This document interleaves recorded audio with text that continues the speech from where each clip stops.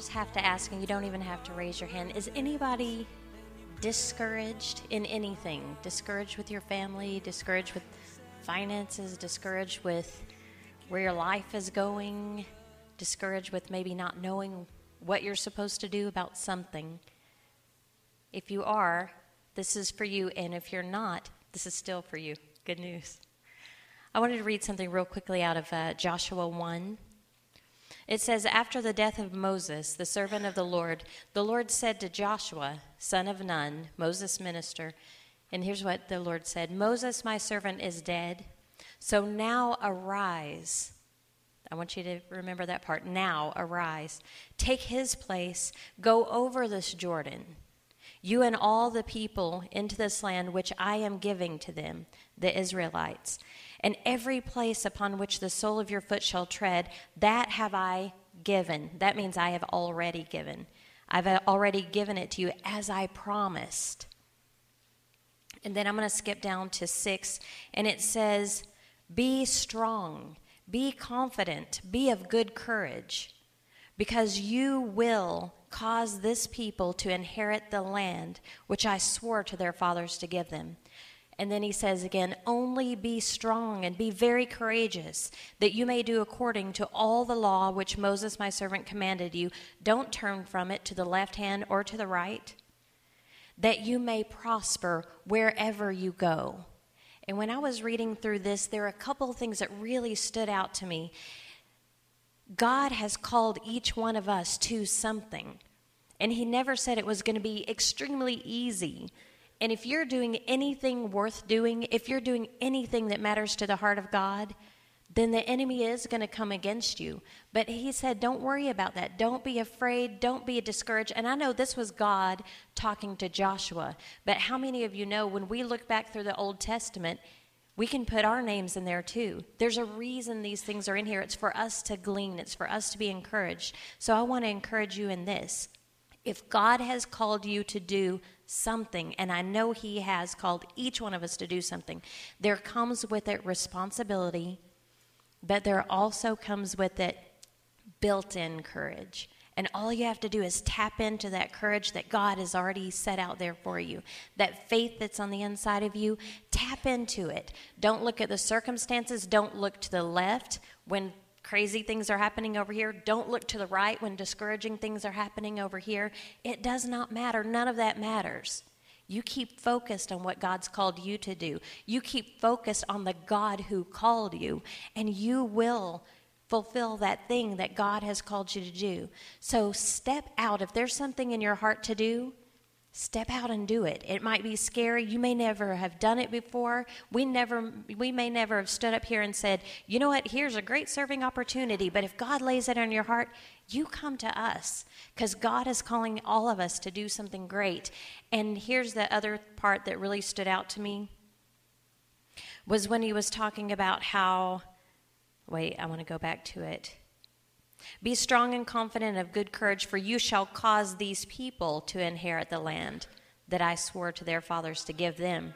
Do you know that there are other people waiting on the other side of your obedience? And when we're afraid, when we're not courageous, when we don't stand up and take our place, there are others waiting for us to take our place. And they may never get to that land, that inheritance that God has for them. So my encouragement is this. God has called you, but he's equipped you already to do it. He's given you the courage to do it. And so step into that, because your inheritance, your spiritual inheritance is waiting, and somebody else's is too. Amen? Amen. That's good. That's good. Evelyn, will you come up here real quick? That's great, Trish. How are you doing this morning, guys? Are you doing good? Thank you, Becky. Somebody's doing wonderful. Was that you? All right, thank you, Sonny. Evelyn, give us an update on what's been going on. Here, you want this? Well, Pastor has done a dangerous thing. He said I could take all the time I needed, which won't be long, I'm sure. I moved by the backpack this year. I will never be the same. I have a commission from the Lord Jesus Christ to go forward in this compassionate work that he has done through our church body. There is such a thing as the after committee. Next year we should have a designated after committee because it's been 2 weeks and we're still putting backpacks together. We're calling people. We're having families come in, and it's a one-on-one thing. And the blessing of that one-on-one thing is you get to hear some of the stories of the lives that we are touching.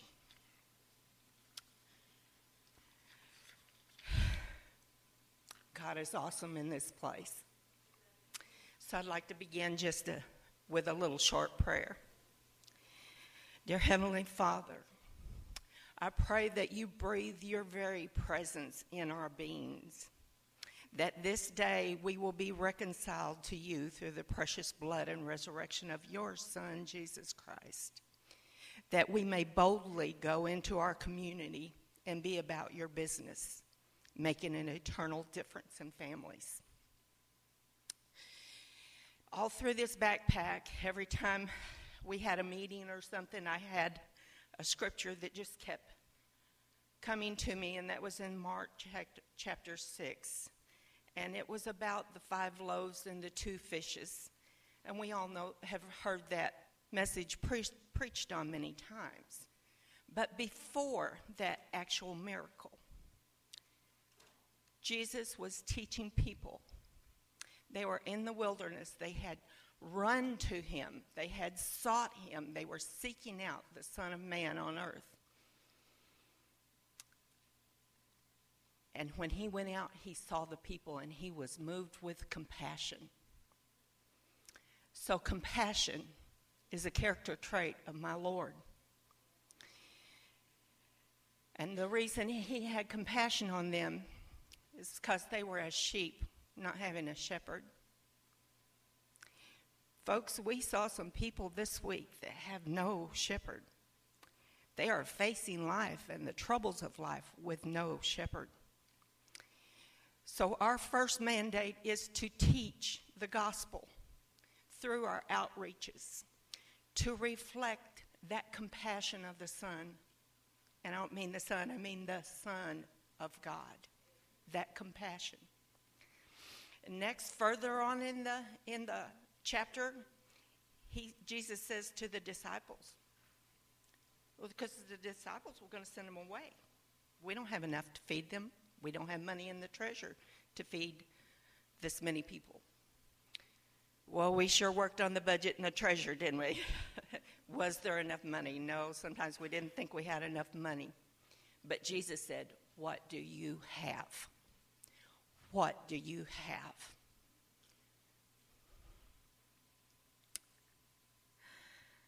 We all have something. We have a voice. We have time. We have something that we can give toward the kingdom of God. And Jesus told his disciples to feed these people. He didn't do it himself. Pastor can't do everything. Committees can't do everything. Folks, you are the disciples. You are the reflection of Jesus to this community. And when you plant seeds, you get a crop. I think that's kind of like a quote from Oral Roberts. So we're expecting a greater crop, but I'm going to tell you a couple of stories. But I want you to make it personal. Make this personal to you. I make it personal to me. Through God breathing his likeness in me, I can have the compassion of Jesus. I can take the gospel to my community. They have no shepherd. I can give a child a backpack. I can put a pair of shoes on dirty little feet. I can give some water. I can pass out water like the young people did. All in Jesus' name. I can use what is in my hand. We gave out 800 plus backpacks. And when we get finished donating the shoes that we have in the back, it will be 648 shoes, which is a long way from the first few that we bought. And that's from everybody. At the very end, when we were having people leave and We had to fill out slips with names and specific sizes. Then the hunt was on. We had people willing to jump in, step in, and do their part. Anthony and Cindy were really searching. We were all searching how to get these 128 shoes. And you know what? God is our source. And so Sister Carol, being down in Batesville, had opportunity to pass by Payless Shoe Store. And one night, the manager wasn't there. She went back the next night. Carol came home with 128 shoes. Amen. Praise God. I would have liked to have been here to see her squunched behind the driver's seat and all those boxes of shoes filling every capacity that there was in that vehicle. The next couple of nights, Barbie and I put shoe and name together, shoe and name together, shoe and name together, till we had all the orders filled. Well, oops. We ended up with 3 pairs of size 10 men's shoes for girls. Okay, oops. That was a mistake happening. So went to Walmart, got the right size shoes that night, fixed that little problem. Started passing these things out.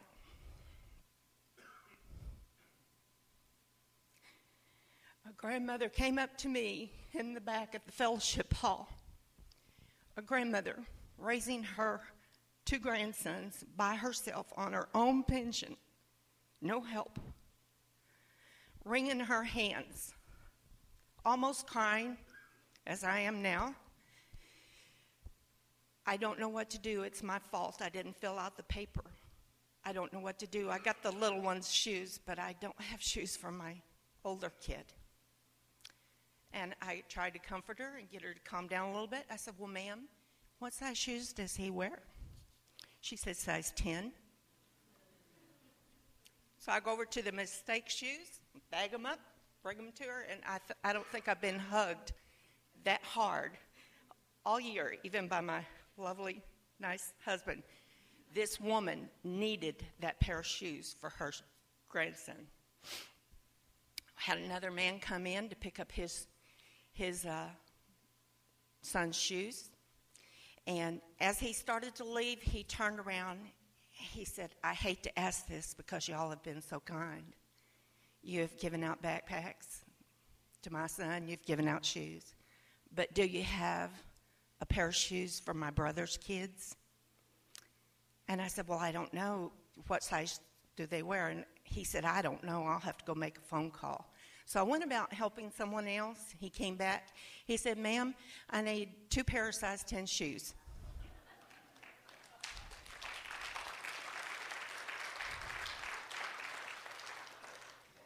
God doesn't make mistakes. He is Jehovah Jireh. He is the provider. He is the source of all this. I had another grandmother picking up shoes, which she was also the godmother of some children's sense backpack that she had brought into her home. The mother had deserted them because she chose drugs over her children. And so this woman was looking for some kind of help. And in the small overflow box of shoes, we had shoes for every kid. Praise God. We had another little 6-year-old boy, 6 years old, that got his first pair of brand new shoes in our church. His first pair. I know what hand-me-downs are, but not to that extent. This little boy was so proud of his shoes, and that was verified by 2 different people that was his first shoes. He had only had hand-me-downs. I had another mother come up. Her daughter just came back since backpack, and they had received stuff for their children the Saturday before, so she just showed up at church. We gave her daughter shoes. Her daughter had been missing for 3 years. She didn't know if her daughter was alive or not, where she was, what was she doing in school, how, she didn't know. I can't imagine that tragedy. But here she was. The daughter had been found in Florida and returned to the mother. And so they were in the process of getting everything for this little daughter. So we played a part in providing for that. We got to have prayer with several people. There was one man that came, and the mother that had been here the previous week with her kids and signed up for everything, since Backpack has found out that she has a reoccurrence of ovarian cancer, which didn't sound too good from a medical standpoint. But that we had a chance to pray with them. And you could tell that the prayer was of all of us gathering around this man was very moving, and we were able to give them backpacks and shoes. We got to pray, Sister Trish and Tana and all of us got to pray in the office doorway over here as the grandmother was leaving. Grandmother and mother. The grandmother part is since Backpack, she has had 3 of her grandkids come into the home because of family issues, and they needed shoes. We had shoes left over for them, little small kids' shoes. But we prayed with the grandmother because the 17-year-old son is at Shriners now as we speak, having surgery. And he got to wear his new shoes to his doctor's appointment up there. And we got to pray with the mother that she would have peace and that all would go well with the surgery. You just don't know how much God is doing through you until you start hearing these little stories. Do what you have. If you have a voice, if you can sing, if you can play, if you can greet, you have a voice. It is time that we go boldly into our communities, first preaching the gospel that Jesus loves them, died for them, and has a whole new life prepared for them. Not a life without troubles, we all have troubles, but a life with a Savior, a God who provides, a God who leads, and a God who cares, who loves you and wants to be in you. In this place is the Spirit of God. But you know what? It's not just in this building, it's in this place for each one of us. When you invite the Holy Spirit, the Son of God, the living God, to breathe in you that compassion that Jesus showed on that day, you will never be the same again. You will go boldly into the community doing what he has for you to do. And as a church body, we have done that this year. Amen.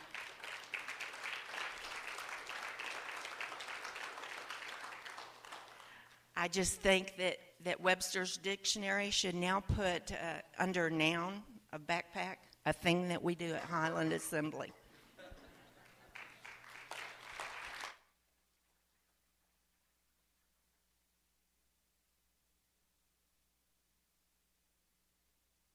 Who do you need? Who are you pouring? You need Evelyn? Evelyn, you're needed back there. Becky, are we ready? Almost.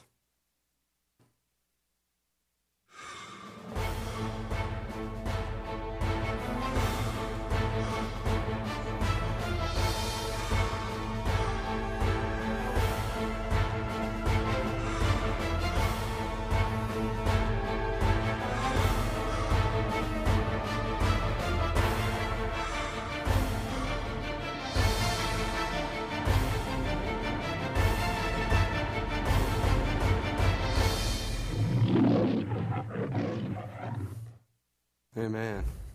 If you've got your Bibles, lift them up this morning. We're going to hear from God this morning. Repeat after me. Say, this is my Bible. Every word in it is true. I am who it says I am. I can do what it says I can do. Today, I'll be taught God's word. It's His truth, transforming every part of my life and I'll never be the same. In Jesus' name, amen. I promised you over the next 3 weeks, starting this Sunday, that we're going to be a series of messages that I feel like God's given me to transform our church. These are the three, in my opinion, of the last 3 years that we've been here. These are the three most important messages that I'm going to give you so far. And it's interesting that the message I'm going to start with today is about chasing the lion. How many of you were here 3 years ago when we gave this sermon for the first time? Let me see your hands. Wow. About a quarter of you. So that's good. So most of you haven't heard this before. But I want you to know, when we came to this church and we interviewed to be your pastors, this was the first sermon that I preached. And it's not by coincidence that we're preaching this today, that I'm teaching you this today. Because if you cut me wide open, this is what comes out. If you cut me wide open, this is what comes out. If you cut me, this is what I bleed. This is the greatest passion in my life, is what I'm going to share with you today. And it's found in the most obscure place in the Bible about somebody that 99% of you or 90% of you have never heard of before. And if you did read it, you probably passed right over it. So let's go ahead and read this scripture, and then we're going to get right into it. 2 Samuel chapter 23, verses 20 through 21. I'm reading out of the New Living Translation. There was also Benaiah. Everybody say Benaiah. Son of Jehoiada, he was a valiant warrior from Kabzeel. He did many heroic deeds, which included killing 2 champions of Moab. Another time, on a snowy day, he chased a lion down into a pit and killed it. Once, armed only with a club, he killed a great Egyptian warrior who was armed with a spear. Benaiah wrenched the spear from the Egyptian's hand and killed him with it. But there's one scripture right in the middle that sets this apart from so many others that you've ever read. Another time, on a snowy day, he chased a lion down into a pit and killed it. Today we're going to talk about chasing lions. We're going to talk about chasing lions. And here's the point. Here's the big idea of this sermon today. What if the life that you really want is hiding in your biggest problem, your worst failure, or your greatest fear? I'm going to read that again. What if the life that you really want is hiding? It's hidden. It's covered up in your biggest problem, your worst failure, or your greatest fear? Before we go on, I want to talk about lions a little bit. And by the way, Becky's done a phenomenal job preparing this for you guys today. I wish I could turn around and watch it because it's really cool. But let's talk about lions a little bit. African lions. African lions are mammals, right? We all know what mammals are. And their diet is what? Meat. Carnivores. They're meat eaters. From the head to the tail of a lion, they average anywhere from 4.5 to 6.5 feet. They weigh anywhere from 265 to 420 up to 500 pounds for a massive lion. Here's what they eat. Lions' prey includes wildebeest, zebra, waterbuck, kudu, giraffe, and buffalo. They also tend to attack young elephant calves, but I want to focus on one of these animals that they attack, and that's the Cape buffalo. If you study, how many of you have watched Animal Planet before? Thank you. All right. If you study anything about lions or anything about Africa, if you ask any hunters or anybody that lives in Africa, what's the most dangerous creature in Africa per capita? They're going to tell you the Cape buffalo. The Cape buffalo is a tank with horns. Okay? The Cape buffalo is about the baddest critter running around. Now, there's a lot of things in Africa that can stomp you, bite you, or eat you, okay? That's true. But the Cape buffalo is the most dangerous, many people would tell you. So lions, for fun and because they're hungry, go and eat the toughest creature in Africa. Lions are bad. Lions are bad. Okay? Can we establish that fact? So when we're sitting here studying about Benaiah, it is so easy to gloss over this scripture. Benaiah, blah, blah, blah, ran after a lion, blah, blah, blah, chased it in the snow, dumped into a pit, blah. Go on to the next verse. Because it's easy to read that from the comfort of where you are right now, right? But I want you to put yourself into the situation of this guy. We're going to talk about Benaiah a little bit today. We're going to talk about chasing lions today. Because here's the reality. What Benaiah did was amazingly brave and gutsy and courageous. What he did was amazingly courageous. Let me ask you a question. How many of you are scared of mice? Come on, show me your hands. Be honest. I'm a pastor, I know. Okay? If I were to take a mouse right now, a little white mouse, and I were to set it loose, how many of you would scream, freak out, and jump on your husband? Come on, talk to me. How many of you husbands would jump on your wife's lap? Come on. I got to tell you a funny story. I wasn't even going to do this, and I just realized it right now. A couple months ago, Trisha was taking a bath or getting ready to take a bath, and all of a sudden I hear this blood-curdling scream, right? And I'm running in expecting to find pirates in our house, okay? I mean, this sounds bad. And Miles and I go running in, and Trisha's standing there, clothed, okay? She's standing there, and we go running into the restroom, and she's standing on top of the bathtub, and she's going, "There's a mouse!" So what do Miles and I do? It's a mouse. I mean, it's that big. It wasn't even a big mouse. As far as mice go, it was a midget mouse, okay? I mean, this is small. And so we go running into the restroom and we go, we'll catch it. So we're grabbing towels and what kind of stuff, you know. And all of a sudden, this mouse starts darting around the room. Now, I'm a pretty big guy. I'm pretty brave. I was in the Army. You know, I'm not scared of much. I'm screaming like a wee little girl, jumping around, trying to not let this mouse crawl up my leg. Miles is jumping around. I mean, we look like, I don't know what we look like. But it was amazing that here's this little mouse. We finally caught it and sent it to its heavenly reward. But the point was, it was a mouse. A mouse. Everything eats mice. I mean, they're kind of at the bottom of the mammalian food chain. What if a lion walked in here? I mean, a 500-pound one of those. Benaiah is different, okay? Benaiah, there's something, you know, how many of you have ever been to a circus and seen a lion tamer, okay? We've all seen lion tamers. How many of you have ever seen a lion chaser? Very short list of people. What do you do? Well, I'm a lion chaser, like my brother, who's dead now. You know, I mean, you know, there's not this big, you don't go to college to be a lion chaser, okay? If you're ever in class, you go, hey, what would you like to be when I grow up? Well, I'd like to be a lion chaser. You know, there's just not a lot of people that do that. So what is it about this guy that made him chase lions? Let me tell you the story. Let me give you I'm just going to embellish a little, but I'm going to tell you what I think happened. Here goes Benaiah, right? Normal people run away from lions. Lion chasers run after lions. So here's Benaiah. I can see it. You know, he's at home. He's watching ESPN. You know, and he's sitting at the house, and Mrs. Benaiah comes walking in and goes, Benaiah, I need you to run down to Walmart or whatever they had, Mart. And Benaiah says, oh, man, the chariot's busted. You know, he goes, all right, I'll walk down to the store. So he picks up his spear, his sword, whatever, and he goes out and he's walking. And the scripture doesn't tell us what he was doing. All we know is he was in the middle of nowhere, walking somewhere. And so Benaiah is not lion hunting. He's just going to the store or something.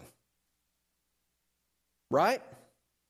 And he's walking along, and it's snowing, and he's walking along down this path, and then he looks up, and he sees probably the one thing that you don't ever want to see when you're out walking somewhere by yourself.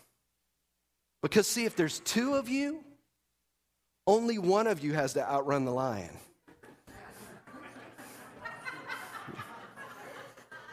Some of you will get that later.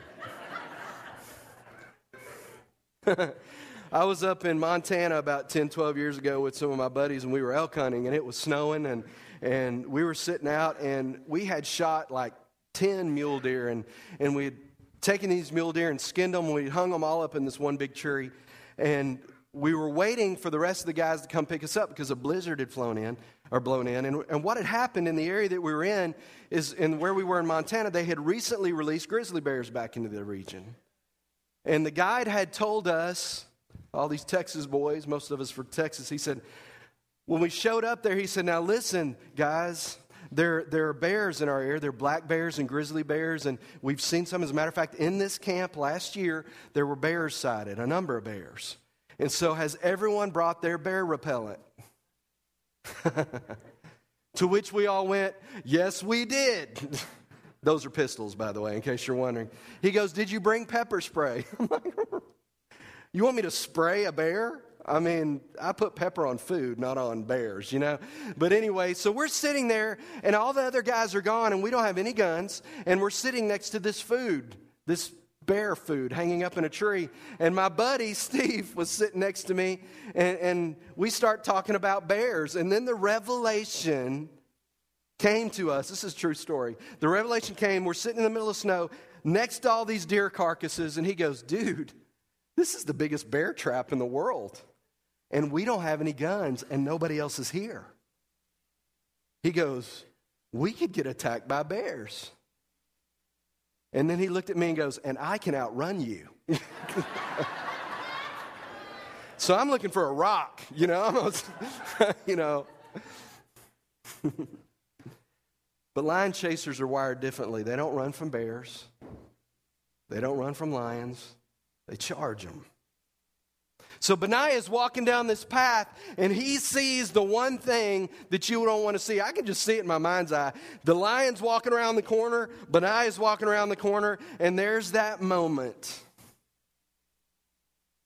And the lion's probably doing the same thing. Now, you know right now you are wired. You are physically, physiologically, and emotionally wired that when a lion walks through the door, you do what? Run. Which way? The other way. And Benaiah sees the lion, and he does the one thing that they tell you not to do at Israeli University. And he charges the lion. Now, here's what's interesting. He charges that. That's designed to kill anything walking around Africa. And I want to tell you something. If you look down the list of these things that lions eat, every one of those things has some kind of a defense mechanism. Let me tell you something. The biggest, baddest, meanest, toughest NFL player in the planet would get killed in about half a second by a lion that wanted to eat him. But here's Benaiah, and he charges the lion. Well, here, of all things, the lion turns around, probably going, what in the world is going on? Usually I have to go out for takeout food, and it's running to me, you know? But the lion turns around, and of all things, starts to run the other direction. Now, I want to tell you something. What I probably would have done, and I think what most of us would have, if we would have had the guts to even chase the lion in the first place, as soon as he starts running off and gets out of sight, what am I doing? Turning around and stopping and going home and telling everybody that I'm the man. Right? But not Benaiah. Something happened. And see, it's snowing. And lions can outrun people, of course, because they can run like 38 miles an hour. So the lion takes off. Well, it's snowing, so guess what Benaiah can do? He can see the tracks. And he's sprinting after this lion. And he's chasing the tracks of this lion. And all of a sudden, he hears this roar because what's happened is this lion is falling down into a pit. So I can imagine Benaiah runs up to the edge of the pit, looks down at the lion, and he's going, I'm a man. I chased you in a pit, right? Not only have I chased you, now you're in a pit. Stupid lion. Tricks are for kids. He's doing all the stuff and, for real, right? Right? And then something else happens. See, Benaiah is confusing. He turns around and he starts to walk away. But he only walks away far enough to get a good running start. And he charges and jumps in the pit with the lion. If you were to call Las Vegas right now and say, who wants odds on who's going to win that deal? Is there anybody in here in their right mind who's going to bet on Benaiah? Nobody. See, lions are designed to kill anything they want. And there are some advantages, this lion has. See, it's dark and lions can see at night because that's when they do a lot of their hunting. They see extremely well. It's snowy and it's rocky in this pit, but lions have how many feet? With what on them? So what does that make you? An all-terrain cat. So there's an advantage to the lion. The lion weighs probably 2 to 3 times what Benaiah weighs. And he's used to killing anything he wants to. So there are no advantages for Benaiah. And he jumps in the pit. But after a few moments, can you imagine standing back? What a movie, right? You're back in the audience. We're all like, what happened? What's going on? And Benaiah's in the pit, and you hear the battle going on. There's a battle going on in this pit. And surprisingly, it goes on longer than you expect. And I can imagine this blood-curdling lion scream and Benaiah's blood-curdling screams. And here before too long, Benaiah crawls up out of this pit. And I want you to imagine that when he crawled up out of the pit, it probably wasn't, he was probably beat up and he was probably bloody. And he was probably scarred and carried some of those scars for the rest of his life. But he was victorious. So I'm going to go back to my original question. What if the life that you're looking for is hidden inside your greatest challenges, is hidden inside your greatest fears, is hidden in some of your greatest problems? What if that's the life that you need? Because here's an interesting and amazing result about something that happened to Benaiah. Well, I'll get to that in a minute. Let me give you some points today that I want us to walk away with. Here's number one. Number one, God is in the business of strategically putting us in the right place at the right time. God is in the business of strategically putting us in the right place at the right time. But there's a big but to all this, and here it is. Sometimes the right place looks like the wrong place, and the right time looks like the wrong time. God's in the business of putting you someplace at the right time and the right place, but a lot of times to your mind, to the circumstances that you're looking at, it looks like the wrong place at the wrong time. And in Benaiah's situation, that would qualify for a horrible, no good, very bad day. Running into a lion. But if you skip down to 2 Samuel 23, verse 23, here's what it says. He, Benaiah, was more honored than the other members of the 30, though he was not one of the 3. And David made Benaiah captain of his bodyguard. King David made Benaiah captain of his bodyguard. See, most people see lions as big 500-pound problems. But lion chasers see lions as big 500-pound opportunities. Here's number 2. God-given opportunities are often disguised as man-eating lions. God-given opportunities are often disguised as man-eating lions. We can cower in fear and run away from our greatest challenges, or we can chase our God-ordained our God-ordained destiny. We can cower in fear and run away from our greatest challenges, or we can chase our God-ordained destiny. I want to tell you something, and you've got to admit this. If you're applying to be a bodyguard for the king, this looks pretty good on your resume, doesn't it? Right? I mean, think about this. I killed a lion in a pit on a snowy day. I can imagine David sitting down at his king desk, and he is looking for somebody to be the head of his personal bodyguard. This is the guy who leads a team that takes care of you, and you're the king or the queen. And you're looking for somebody to take care. You want the bravest person you can find, don't you? So David's flipping through resumes. One of them is, well, King David, I mastered in security at the University of Jerusalem. I did an internship at the Palace Guard. I worked for Brink's Armored Chariots. And then Benaiah's resume comes across his desk. I killed a lion in a pit on a snowy day. Sold. Right? That's the person I want protecting me. Here's the point. God is in the resume building business. He is always using our past experiences to prepare us for our future opportunities. See, some of you right now look at your past and feel like your past disqualifies you. But the reality is your past prepares you for your future.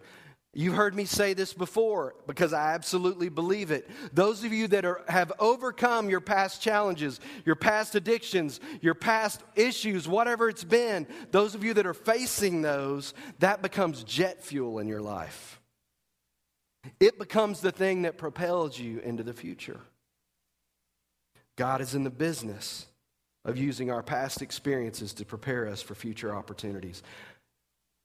What turned out to be a very bad day and initially for Benaiah turned into the day that prepared him for the rest of his life. He became the bodyguard to the king. But it didn't look like that at the beginning of the day, did it? It looked like he was going to be eaten for lunch. And yet he was willing to face his lion. As I look back on my own life, I recognize this simple truth. The greatest opportunities in my life have also been the scariest lions. The greatest opportunities in my life have also been my scariest lions. Part of me, like you, has wanted to play it safe. But I've learned that taking no risk is the greatest risk of all. Taking no risk is the greatest risk of all. That leads to point number 3. There are 2 types of regret. 2 types of regret. There's the regrets of action, and there's the regrets of inaction. I'll read that again. There are 2 types of regret. There are regrets of action, and there are regrets of inaction. Theologically, we call these the sins of commission and the sins of omission. The sins of action or the sins of commissions are the sins that we do. These are bad things we do. I took the cookies from the cookie jar when Mom said no. That's a sin of action. And those are typically the kind of sins that we talk about all the time, are the things that we do wrong. But there's another type of sin that's in the background, and that's the sin of omission. If you don't remember anything else today, I want you to hear this. You can do nothing wrong and still do nothing right. You can do nothing wrong and still do nothing right. Most people know Christians, the church, for what we're against and not what we're for. Most people know the church for what we're against. We're against this. You can go right now anywhere in the country, and this isn't a bad thing necessarily, and you'll find Christians picketing all these different things. Fill in the blank, whatever you want to think it is. Christians out there picketing. God hates blah, blah, whatever. Right? How many lives does that really change? And here's the problem with most of that. Is we may go and picket something and tell people what we don't think or what we think God thinks about that, but we don't do squat about it. I'll go spend an hour picketing something, but if somebody says, hey, if you really want to make a difference about abortion, then why don't you go volunteer at a pregnancy center? Well, I don't want to do that.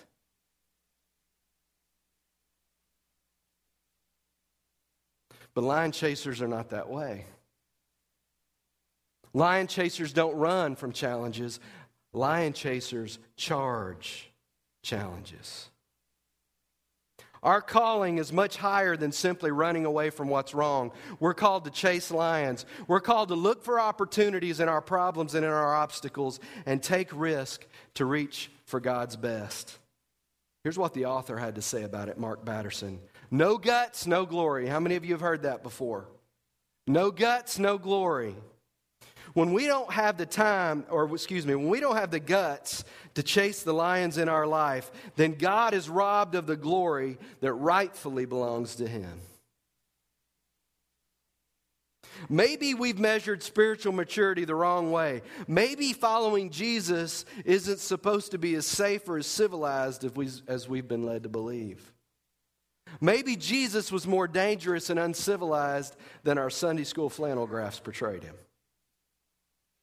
Maybe God is raising up a generation of lion chasers. Here's number 4. Lion chasers see and seize opportunities. And that is two separate things. Lion chasers see the opportunity, but more than seeing the opportunity, they seize the opportunity. They don't just see it, they see it, they seize it. And let me give you a practical example of what that looks like. You're driving down the road. No, give you an easier example. You're at Walmart, and you're walking down the line at Walmart, and you're going down, and you look down on the floor, and some little rugrat has gone down the cereal aisle and knocked over about 5 boxes of cereal. Little nerd. You know, little kid's gone down there, and he's knocked that cereal over in the aisle, and you're going down, and you go, someone should do something about that. You see. But here's what lion chasers do. They seize. They stop. And they lean down and they grab the box of cereal and they put it up on the shelf. And you say, well, Pastor, that's a really easy example of a whole lot of nothing. Let me tell you something else. Lion chasers are the ones that go down, and when they see kids without shoes, they buy shoes for them. Lion chasers are the one that when we go out and we see societal things that are wrong, we don't just say somebody ought to do something about that, because for years what we've said is the government ought to do something about that. And boy, haven't they done a fantastic job. When Jesus is saying, what's in your hand? Amen? And He's looking at us and He's saying, my Holy Spirit is in you. The power of God resides in you. If you're going to be a transformational church, you've got to stand up and do something about it. But it takes all of us being willing to sit down and stop saying somebody else should do something about it and start saying we will do something about it. And it starts by you saying, I will do something about it. See, Benaiah wasn't walking down the road and looking out and seeing the lion and going, you know what? Somebody ought to do something about that lion. He said, I'll do something about it. Most of us think of every opportunity as God's gift. Here's what I want you to do. When you see a challenge, when you see something going on, I want you to think of every opportunity as God's gift to you. What you do with these challenges is your gift back to God. Most of us applaud lion chasers from the sidelines. Good for them. Go, Benaiah. You know? Good for you, Pastor. Good for you, whoever. Go, go, go. It's not what God's calling us to do. It's not what He's calling us to do. We're inspired by people who face their fears and chase their dreams. What we fail to realize is that they are no different from us. See, there wasn't anything special about Benaiah. Remember, he didn't go to lion killing school, because you can't train for that. Benaiah just stood up. And he said, not today. Not today. Lion chasers are us. Lion chasers are us. Here's my final point. Number 5, jump in the pit. Jump in the pit. See, it's really about faith and courage, guys. It's really about faith and courage. And see, I'm not preaching. See, here's the cool thing. I could go preach this message somewhere else to a church in the middle of somewhere that doesn't do anything, and they would all be freaking out. But see, you guys get it. But God is calling us into a new season. God is calling us into a new season, and you need to hear this. Some of you right now are facing challenges, and I want you to understand this, that the obstacles in your life, the challenges that you face, that's what your lions are. That's your lions. Some of you are facing and fighting addictions, and it's a lion to you. Some of you have gotten a doctor's report, and it's a lion to you. Some of you are recovering from divorce, and it's a lion to you. Some of you have lost your jobs. Some of you hate your jobs. Some of you, you're facing all these different things. Whatever the biggest challenge in your life is, it's a lion. And I want to tell you something. If you go to counselors and doctors and everybody else, they'll go, bless your heart. You should feel really bad. That's so sad.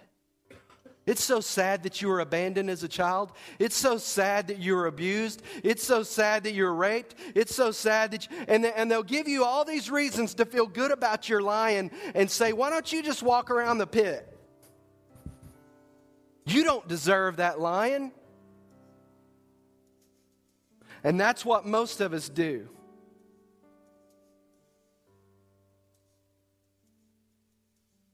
But if you're wanting your life to change, if you want your life to matter,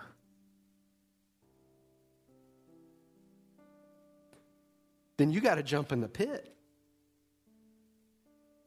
And this wasn't in the book. I wrote this down because this is what matters to me. This is what Pastor Chris says about this. It's about a desire to be free that says only one of us is going to come out of this pit. And it's a passion that says this: I would rather die than be a slave. I would rather die than be a slave. I would rather die than live with this addiction. I would rather die than have to constantly live with this challenge. But it's not okay that lions are walking around. I want you to understand something today. When Benaiah jumped in the pit, he wasn't alone. God was there with him. See, I know what happened. Somewhere when he's walking away, getting ready to jump in that pit, I could hear the Holy Spirit talking to him saying, do it. Do it. Buy the shoes. Buy the shoes. God, I don't know how we're going to pay for it. Buy the shoes.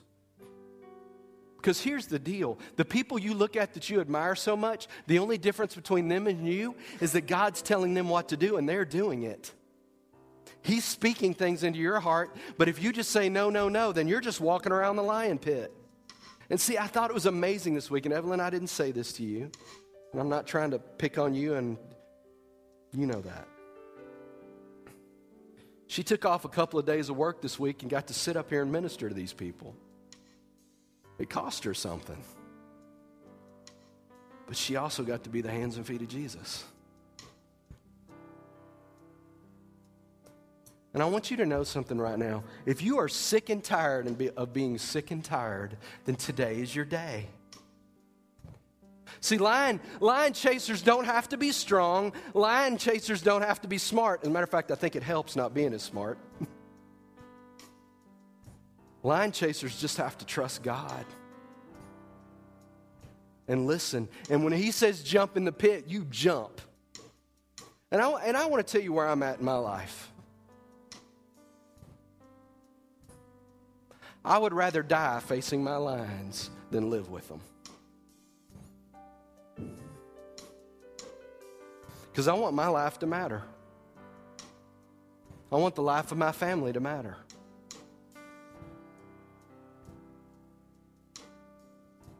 This doesn't require you to be super brave. It just requires you to be willing. I wonder if halfway through Benaiah's jump, he goes, this might not be a good idea. You think? But he was down there. The future that you want lies through the path of the lion pit. I'm going to give you an opportunity now. And for those of you who are willing, I've got something special for you. Let's all pray for a second. I want you to think about the lions that you're facing in your lives. I want you to think about some of the challenges that you have right now. And I want you to think about what the greatest lion in your life is. And I want you to make a decision right now. If you're willing to jump in that pit, God will be there for you. God will give you the strength. God will help you. But you've got to jump. And I'm going to do something different today. Whatever your challenge is, it could be a sickness in your body. It could be whatever, fill in the blank, whatever it is you're dealing with. You know what I'm talking about. Whatever's going on in your life. Some of you need to rededicate your life to the Lord. Some of you are dealing with financial challenges, relational challenges, whatever it is, whatever the lion is that's killing you, you need to make a stand today. And I want you to just come down to the altar. If that's you, no raising hands, just get up and come down to the altar. Pastor, this is what I'm dealing with. I'm coming down to the altar. I'm going to fight the lion today. Whatever it is. Pastor, this is what it is. I'm coming today. Just step out and come down and say, Pastor, that's me. I need to deal with it today.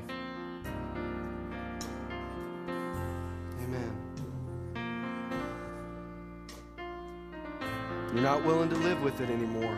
It's not okay. You're going to charge the lion. Only one of you is going to come out of the pit. Only one of you is going to come out. Pastor, I'm willing.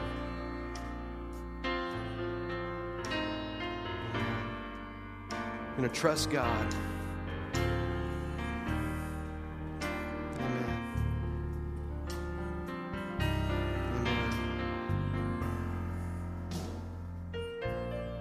If you're sitting out there and you don't have any lions right now, maybe you've already faced them. Maybe you've already made it a quality decision that you're going to deal with your lions. Maybe you already have.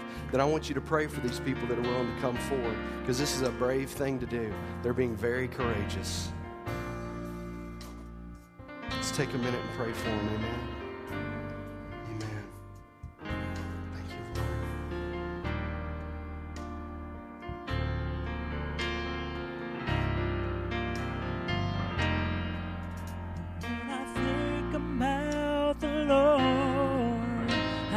Saved me, how He raised me, how He filled me with the Holy Ghost.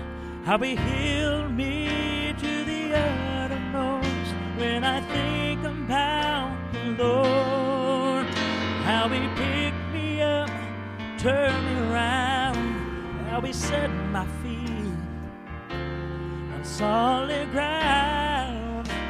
It makes me want to shout, hallelujah, thank you, Jesus. Lord, you're worthy of all of the glory and all of the honor and all of the praise.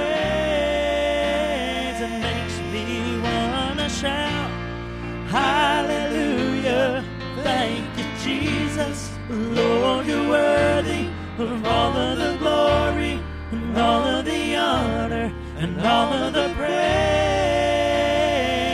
Oh, when I think about the Lord, how he saved me, how he raised me, how he filled me with the Holy Ghost, how he healed me to the uttermost. When I think about the Lord, how he picked me up, turned me around, how he set my feet on solid ground, it makes me want to shout, hallelujah, thank you, Jesus. Lord, you're worthy of all of the glory and all of the honor and all of the praise.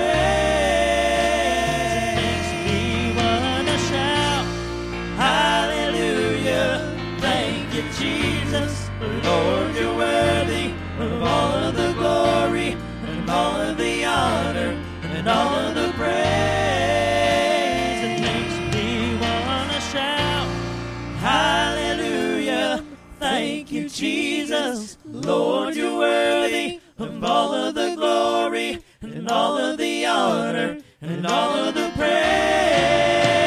It makes me want to shout, hallelujah, thank you, Jesus. Lord, you're worthy of all of the glory and all of the honor and all of the praise. It makes me want to shout.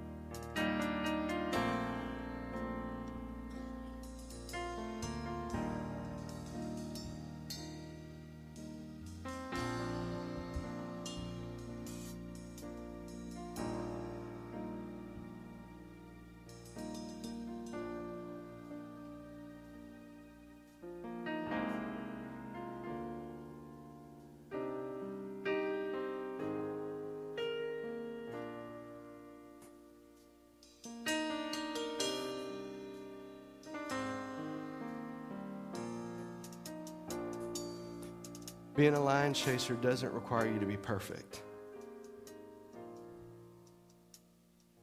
But what it does require is for you to be willing. Over the next 2 weeks, I'm going to give you guys an opportunity to go to the next level in your life. Okay? See, all these folks that came up today are willing to face their lions. I've got a lion claw right here, just to remind them. But God has called this church to be lion chasers. It's not okay that our society falls apart. It's not okay that our communities fall apart. It's not okay that our families fall apart. And it's not okay that your life falls apart. Jesus died for you to be free. But it's not enough just to talk about it. We have to do something about it. Right? And so over the next couple of weeks, I'm going to give you an opportunity to make some decisions in your life. And I pretty well guarantee you, most of you have never been face-to-face with what you're about to come face-to-face with. So I want you to be in prayer, and I want you to think about and pray about God, what God would have you do. Yeah, I was thinking, Chloe, I was thinking about you this week when I was thinking about this. See, Chloe's hurt her knee, and she's about to go in and have knee surgery. And she has a very similar injury to what I did when I was in high school. But she's willing to face her lions. And we don't have to be pushed around by our circumstances, guys, in life. If we'll stand up and be lion chasers, God will use us to change our families and change our communities. Amen? Let's pray. Father, I thank you for your presence here. I thank you for changed lives today, Lord. And I pray, Father, in Jesus' name, that you would help us to face the lions in our lives. And not just face them, but overcome them. Thank you, Lord.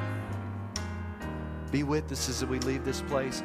Help us to see opportunities around us, Lord, but not just see the opportunities, but seize them for your glory. In Jesus' name, amen. Amen. We'll see you at 4 o'clock at the leadership meeting today. See you tonight at church. God bless you as you go.